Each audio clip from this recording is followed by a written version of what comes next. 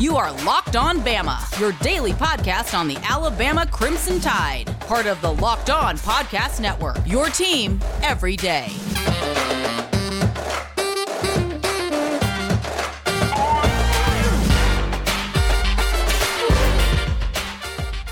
Hey, everybody, and welcome back in to Locked On Bama. Luke Robinson, that's me. Jimmy Stein, that's him. Jimmy, how are you today? Better than yesterday. I've had to relocate to find electricity. Yeah, usually to another state briefly. Usually when I say, how are you today, it's just sort of like a segue into saying something else. But literally this time, considering you're down in the Mobile area, for those who don't know, if you've been literally under a rock, there was Hurricane Sally rolled through that area of Alabama. And because my company has restored the Bienville Square fountain and provided some Bienville Square benches in the past, I saw the video from that area and realized, oh my God, those winds and the saturation must have really taken a toll, because those trees that are in Bienville Square have been there hundreds of years probably, and they were taken down like they were nothing. So it was certainly something. And I speak for the entire Locked On family, Jimmy, when I say we're glad you're okay. Not you're never really okay, but you're okay physically from this. Correct. Yeah, it was really bad, and it was kind of, even those that damage to the downtown Mobile area there, it's just as bad or worse as you go a little east from there to Daphne, where I live, and Fairhope, and of course down to Gulf Shores and Orange Beach, where the storm actually made landfall. Ooh, pretty rough stuff, man.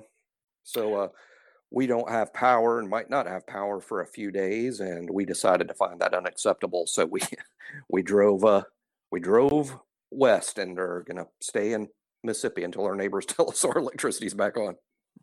Well, Jimmy, this episode is brought to you by Rock Auto, so hopefully your car ran smoothly all the way to Biloxi. Let's talk about a few things, Bama, now. First of all, obviously the hurricane could have an effect on high school games, which could affect some Alabama prospects, and that's something I know some games have already been either postponed or moved to Saturday or just canceled altogether. So we will certainly talk about that more probably after this weekend. But one thing that's still very active out there, and look, we can talk about – let's go into this first. I was going to talk about Missouri missing the 12 players, but I think the biggest story is the Big Ten is back. The Big Ten being back is fine. I'm happy that they're back. I think it is better to have the Big Ten involved. I frankly don't really much care if the Pac-12 is involved or not. I would prefer there be back, but it doesn't bother me. As long as the Big Ten is back, I feel better. I think the Big Ten is still pouting a little bit with this October 24th date. I think they could have gone a little sooner. And I think they're still trying to flex some muscle, saying, we're just not going to play as many games, y'all. How about that? And then I think that's a problem. And I think it's a problem for everybody else in that league, because Wyatt Davis and maybe the cornerback who's decided to opt out for Ohio State, maybe both of them decide to opt back in. Wyatt Davis, I know, was trying to opt back in. And meanwhile, Micah Parsons, he's already signed with an agent. So at Penn State, so that's not going to change. The Bateman kid, wide receiver kid for Minnesota, he signed with an agent. Now, Rondell Moore hadn't signed with an agent from Purdue, but I mean, I'd find it highly unlikely he would return.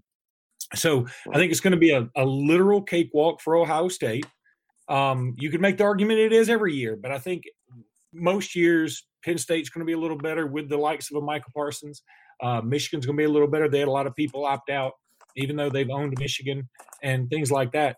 But, I'm glad to have them back, but I hate that they don't play as many games as everybody else. That's exactly right. I'm going to bitch about it a little bit, but I'm glad they're back, because it really kind of, it kind of lessens the asterisk a little bit. I mean, now everybody's playing, so I'm fine with that. I'm very happy for the kids and their families who wanted to play so badly. I'm very happy for them. The thing I'll bitch about is mostly just kind of competitive stuff. Like, for instance, playing one less game. Let's say that Alabama was going to play 11 instead of 10. And at first you're like, no, that's not fair. But then you say, okay, the 11th game is Vanderbilt. We're going to add Vanderbilt, and that's who Alabama's going to play. Week 1. Well, in week 1, or really in any week, Alabama's not going to lose to Vanderbilt, right? I mean, that's not going to happen. Alabama's just way, way, way better than Vanderbilt in this season or most any other, and Alabama's not going to lose, right? Well, the problem isn't that you're playing Vanderbilt. The problem is it's one more game.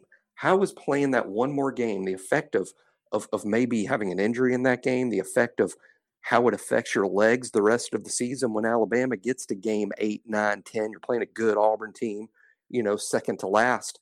There's been another game added on. You know what I'm saying? There's a cumulative effect to playing all those games. And if the Big Ten plays one less game or two less games, I'm going to argue that it's a big competitive advantage for them. It doesn't matter that, if I say, they'll play 8 games, and you're like, yeah, well, if you added, Illinois and Northwestern to their schedule, they would still win those games. Well, yeah, that's right. But it's the cumulative effect of playing 10 games that makes it tougher when you do play the Michigan, when you do play Penn State or Wisconsin, and you've got more games under your belt. Your legs are a little heavier. So that's my complaint, because it's not really a level playing field. But it was never going to be a level playing field. Let's be honest. The SEC has the toughest route, the toughest path, because there's more good teams in the SEC than are in these other conferences, and that's really inarguable if you talk to someone who's going to be objective about it. No, I totally agree, and I think you're right about the cumulative effect.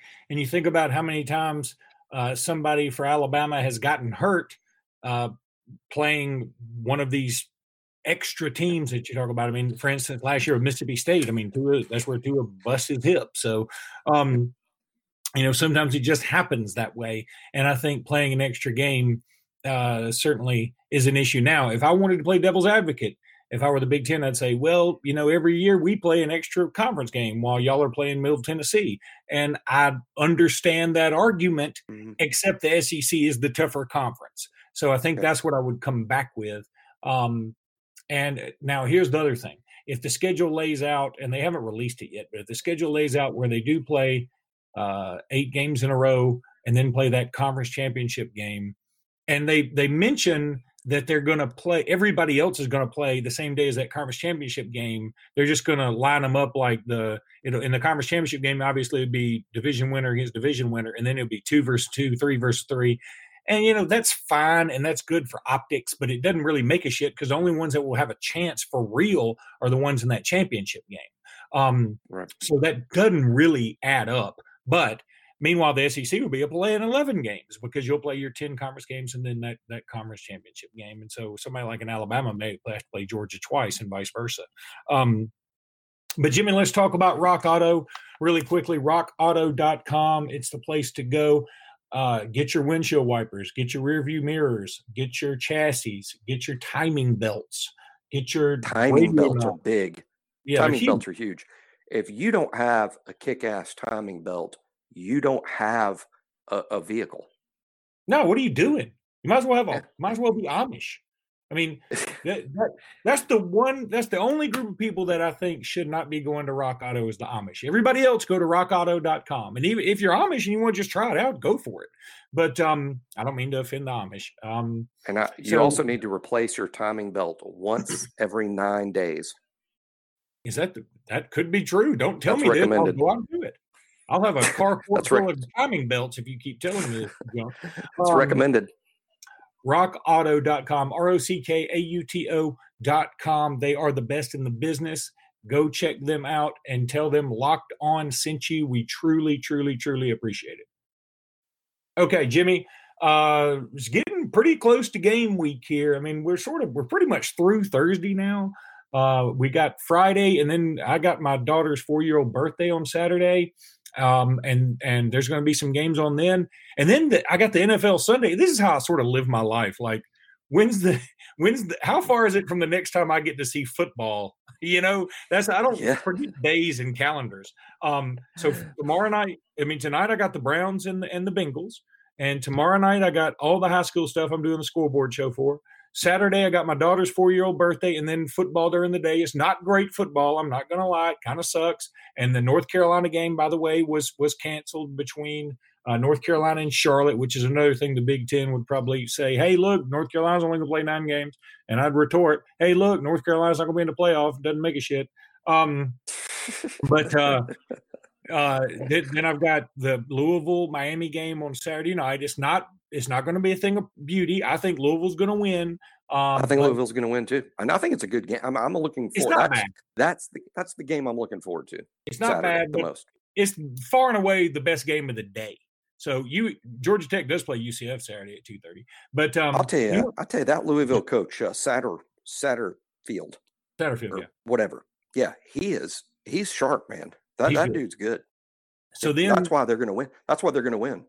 So then we have the Sunday NFL, and then we got Monday, and Josh Jacobs and Henry Ruggs are on display for Las Vegas Raiders. So that's kind of awesome. And then, by the time all that shit happens, it's Tuesday, and we're like knee deep in game week. So, I mean, this is right on the precipice of happening, folks. And in that same vein, here's the problem. Missouri just announced they got 12 players that will 100% be out for this game. That doesn't mean that's all that'll be out, because somebody could test positive between now and then and still be out. I mean, Alabama could have some folks too, but I mean, my thought on this is Missouri actually going to be able to play this game? I mean, they may not be able to, because the SEC did just come through with a protocol that says you have to have 53 scholarship players, and you have to have, I think it's 4 defensive linemen, 7 offensive linemen, and at least 1 quarterback or something, to be able to play a game. That's all on scholarship. And we don't know the specifics of who's out for Missouri, but 12 players is a lot of players, and there's still 9 days to go. Well, even losing 12, assuming they have 85, that should leave them with 73, and that's assuming all 12 are scholarship players. True. So their overall numbers should be fine unless they're wiped out at a specific position group. But I do think that it's a worry that needs to be in the back of our head, but probably a worry that needs to be in the back of our head for every single game Alabama will play this season.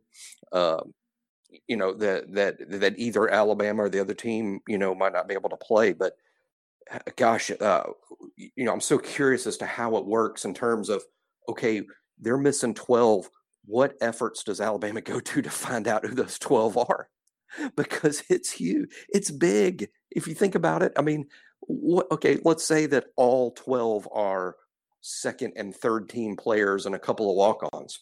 Then you don't have to adjust a thing. It's just the Missouri game plan going forward. But what if their 12 includes no Nick Becton, or both of their top running backs are out, or their quarterback's out? I mean, your game plan changes based on who they have available and who they don't. And you wonder to what extent Alabama will go through every week to find out, okay, who's not playing for them this week, because it literally affects your game plan. Yeah, it definitely will. The good news is, in this case, I don't think it matters. They could probably have 12 extra players and not win, but we're dealing with Nick Saban here, and I think a lot of coaches probably would be that way. So say, we're going to do our game plan. It doesn't make a damn who they have, knowing in the back of their minds, okay, I'm glad they don't have 12 guys, whoever the hell they are. But I'm just saying, if Nick Becton's a great player, the inside linebacker from Missouri, good, really good player, as good as most everybody's got in this league.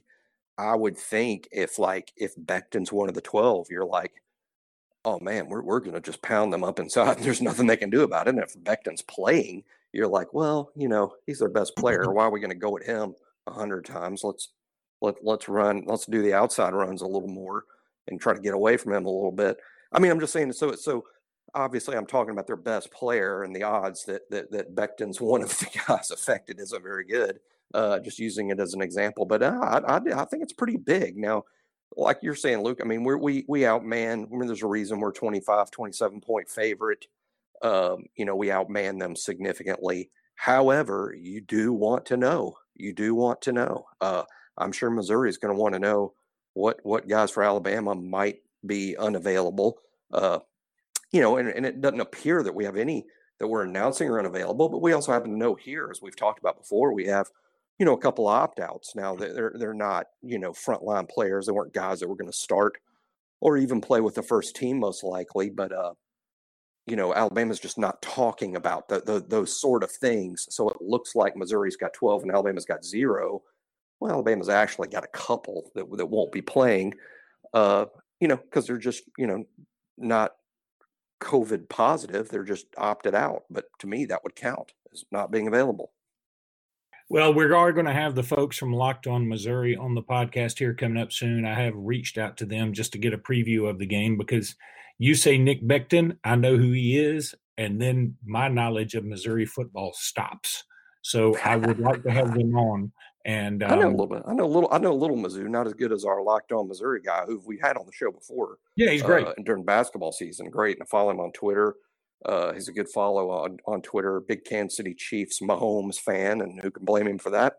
But Missouri, in terms of now, Beckton's great. Beckton can play. I mean, I give him the highest compliment possible. Meaning Beckton can play for Alabama. That's how good he is.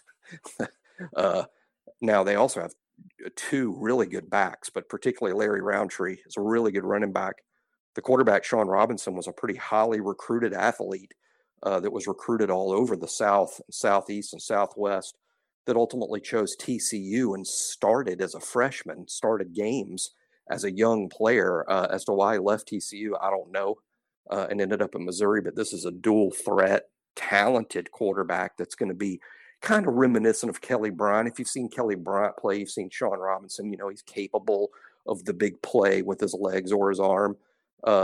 They are hurting at wide receiver. I believe we might see freshman Chris Abrams-Drain from Spanish Fort, wide receiver at Missouri. But defensively, this was a top 5 defense in the SEC last season. Top 5 in every category. Played a strength of schedule as good or better than Alabama's and finished in the top 5 in defense in the league. Statistically, it's hard to argue Missouri wasn't better than Alabama a year ago on defense. Now, they did lose a bunch of those guys, particularly in the secondary, but they return a good defensive lineman. And again, Nick Beckton is as good as any linebacker in the SEC. So Missouri isn't a huge challenge for Alabama. As a matter of fact, I think that 25 or 27 number is a little low for me. I do too. Tell me why I'm not supposed to risk my mortgage on this. I mean, I'm dead serious. Right. I hate being that way because it sounds like typical arrogant Alabama fan, but I'm being dead serious. I mean, this Missouri team doesn't have a lot. They just don't have much. And then they've lost 12 guys. They got a new coaching staff. It doesn't bode well. No, that's it's exactly what I believe. Now, if the situation was totally normal and it was a non-COVID scenario and you knew Alabama was firing on all cylinders, I think it would be a good time to go, take the mortgage payment and just put it on Alabama. But with this COVID and the preparation and no spring and no fourth quarter program and the weird 6-week fall camp, and while COVID hasn't ravaged Alabama like it's done in other places during the fall camp, we obviously were missing kids here and there that had to sit out, starters that had to sit out here and there, and it may have disrupted things. So I'm not 100% sure we're going to see badass Alabama, for that reason. It makes me a little nervous. Here's another thing. We played Duke last year in the opener. I don't know how Missouri compares to Duke. I mean, if Missouri played Duke, who wins? I mean, I think Missouri wins. I think Missouri's better than Duke. And what was the Duke score last year at halftime? Like 13-3 or 13. I think it was like 13-3. It was something like that. Yeah. So, and I think Missouri's probably a little better than Duke, and Alabama, had Tua, a year ago. Yeah. So I think for those reasons, I'm not saying those are reasons to bet on Missouri. I'm just saying those are reasons that I'm not convinced it's going to be 66-3. But you know what? It might be 66-3. All right, Jimmy, let's take a break. When we come back, just a few odd and end things. Coaches, SEC, all SEC team came out. We'll talk about that. So as I mentioned, the SEC all coaches team came out. I got to say that better. Coaches all SEC football team. That's what it is. I don't know why I was having trouble with that. And I'm going to read off some of these. I mean, the tight end is Cal Pitts. I mean, yeah, I'll take your word. Dunk. I mean, Slam I think dunk. Great player. I understand, but I guess my point is I don't know of many great tight ends in this conference right now. So I think he is the slam dunk. Number one, because he's good. Number two, because we don't know any other tight ends. Could be. That could be the case. But, yeah, he could be a first-round pick. Now, the offensive line is interesting. Have you already seen it, by the way? Have you already seen it? No. This is new to me. So this is new to me as electricity is new to me as of about 2 hours ago. Alex Leatherwood, no brainer to me. Trey Smith, no brainer to me. Sure.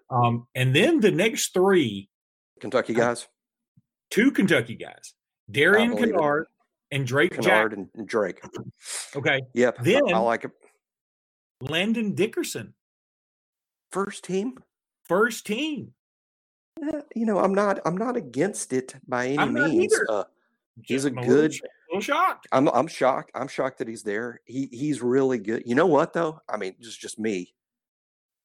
I mean, I think Deontay Brown's a better run blocker than Landon. But I tell you what, I'm not so sure that the best offensive lineman on the team this fall won't be Evan Neal. I'm going to get to all that, so just hang tight. But is Landon deserving of all SEC? Yeah, he is. Do you get a Bama bump after you're already at Bama? That's a riddle that will echo through the ages. It's Bama bump squared. It's the second one you get. How about this? He got one when he transferred. Now he's got another one. Bama wide receivers at both spots with Devontae Smith and Jalen Waddle. And frankly, I don't know how anybody could argue that. With Jamar Chase opting out, yes. I mean, I would be so objective as to say if Jamar Chase had not opted out, I would have Jamar as the number one receiver in the league. Oh, yeah. Ahead of Waddle and Devontae. But with Chase out, there's some other interesting candidates. But, yeah, Smith and Waddle, I'm in. The quarterback is Kyle Trask, and the Kyle Trask train continues. I think he's very good. I think it speaks more to the conference, the level of QB play in the conference, that they have him as number one, though. Running backs, Kylan Hill, Najee Harris, no surprise, and all purposes. Oh, really? And Jalen Waddle. I mean, I figured Kylan Hill. I'm not surprised that it's Najee, but I certainly figured Kylan Hill. But no, that's very fair. I don't have any quote complaints about that first team. That sounds right to me. Boy, what a bunch of Bammers. Five Alabama players, first team on the offense. That's amazing. And defense, how about this name? Bobby Brown on the defensive first team. I mean, bit of a piss off for Alabama fans, but whatever. LeBron Ray. It was their prerogative to vote him on. Yeah. And every little step he takes is one step closer to the Citrus Bowl. Well, let me tell you the truth about Roney. LeBron Ray on the first team. That's a little surprising. And to me, that's a projection as opposed to what he's accomplished. Because now I'm a huge LeBron Ray fan, and I believe LeBron is going to have a great season and he's going to be off to the NFL. That's what I believe. But based on production in the games to this point, it's a stretch to put LeBron on the first team. I'm right there with you. But I kind of get it. Now, here's where you and I are about to have to make some corrections. Well, first of all, Big Cat Bryant from Auburn and Jordan Davis from Georgia on the defensive line. Then Dylan Moses, no brainer. Okay, who was all the defensive linemen? Because I'm the entirety of them. And this is a weird defensive line group. This is all potential defensive line group. Not so much production, potential. Yeah. Bobby Brown, A&M, LeBron Ray, Bama, Big Cat Bryant, Auburn, and Jordan Davis, Georgia. I would say you're right. None of them have produced enough to say you for sure are first team, like in a preseason at all. But all of them are good enough to be preseason, and I think that's where it's coming from. Now, linebackers are Dylan Moses, KJ Britt, and then it's Nick Bolton. I think we said Nick Becton for some reason. Nick Bolton. Yeah, Nick Bolton. That's. I'm blaming that on sleeping last night with no air condition. Sorry about that. The DBs are Patrick Surtain, Derek Stingley, Richard LeCount, and Jacoby Stevens. And the rumor was Jacoby Stevens was going to opt out. I guess he hasn't. That would have been bigger news if he had, but yeah, he hadn't. And then, I won't go into the other stuff, but here I'm going to go down the second team, just hit on some highlights. Offensive line, second team is Deontay Brown. Also, Brodarius Ham from Auburn. And you want to talk about just all potential.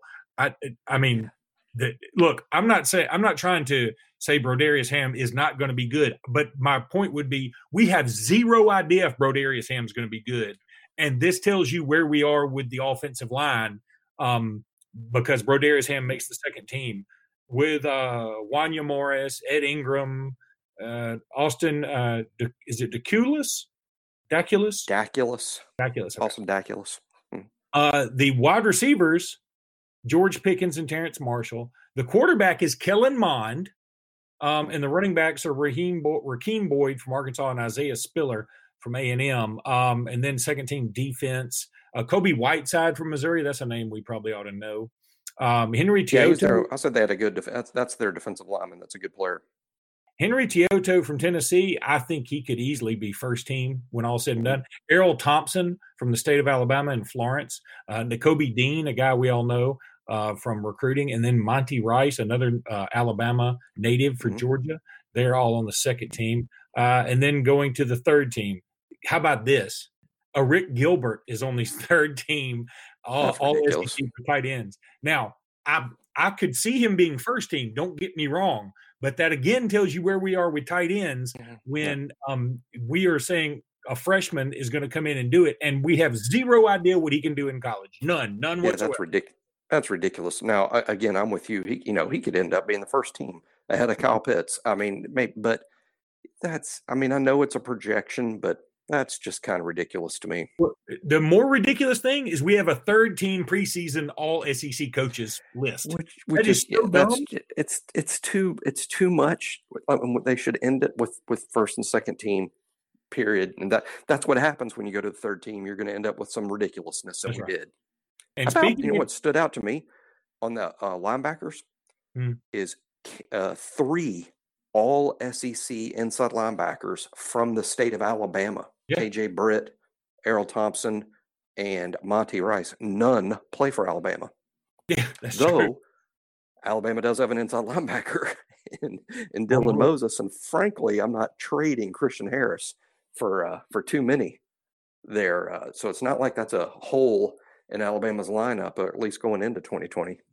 Evan Neal is on the third team. Again, maybe this is just me being a Bammer, but I think he's going to be higher than that when all is said and done. Kenyon Green from A&M. Now, was he a freshman this year too? He was either a freshman. He's either a sophomore or freshman. I think he's a true freshman this year, and I'm too lazy to look it up. Landon Dickerson is also the third team center. That's where we are with this. I mean, they have officially just run out of players to put on this damn list. Seth Williams from Auburn and Elijah Moore from Ole Miss, and then Bo Nix is the third-team quarterback. And again, I like Bo Nix. I think Bo Nix is a good player. Followed him in high school. I'm not trading Mac Jones for Bo Nix based on what I've seen so far. Totally agree. I would have Mac ahead of Bo Nix while not taking away anything from Bo Nix. I mean, they played head-to-head, and I know any Auburn fan could shut me up just by saying, we won the game.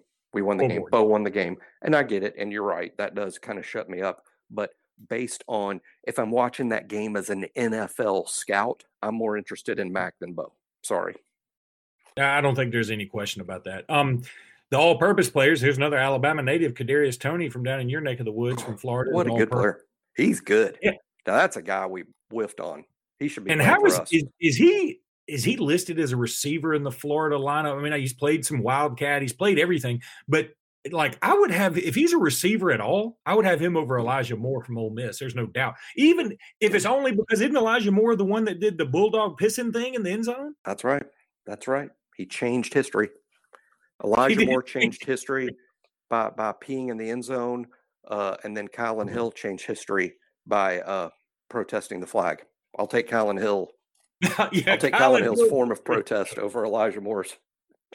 And how about another Alabama player? And finally, I think this is ridiculous. He's this low. Evan McPherson from Florida is the third team place kicker. He would be first. I can't name a kicker I'd rather have in this league than McPherson. Although watch Reichard.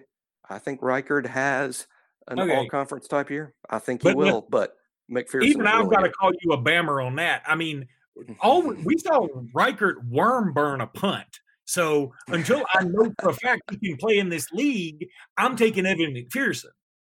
I get it, and I would too.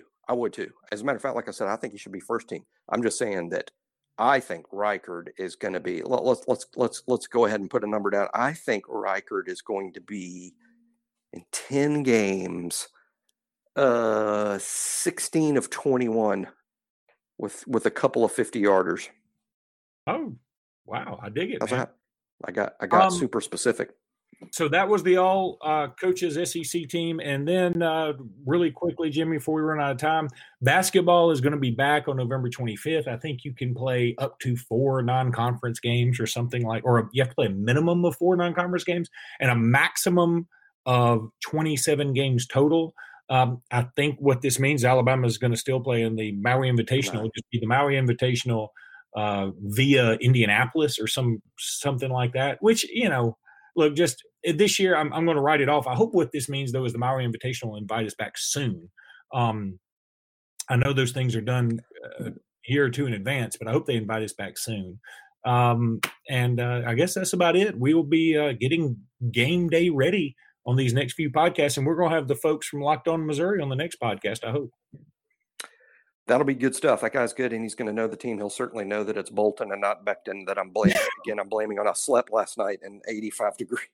I slept in 85 degree heat with no sheets. Hey, yeah, you did. We woke up this morning going, we're driving till we find air condition. Just loading up the wagon, Beverly Hillbilly style, and just going till you hear that beautiful sound of a window unit turning on. Yeah, we felt like real schmucks pulling out of the neighborhood when everybody's like out in the yard with chainsaws and trucks pulling trees off houses and everybody's standing around in tears and we're like pulling out of the neighborhood going. You're like, hey, could y'all keep it down for a minute? We're trying to listen to our favorite song as we drive away. Hey, y'all email us when the power's back on. That is the cruelest thing ever. Exactly. Oh, my God. All right, roll tide, everybody. Roll tide.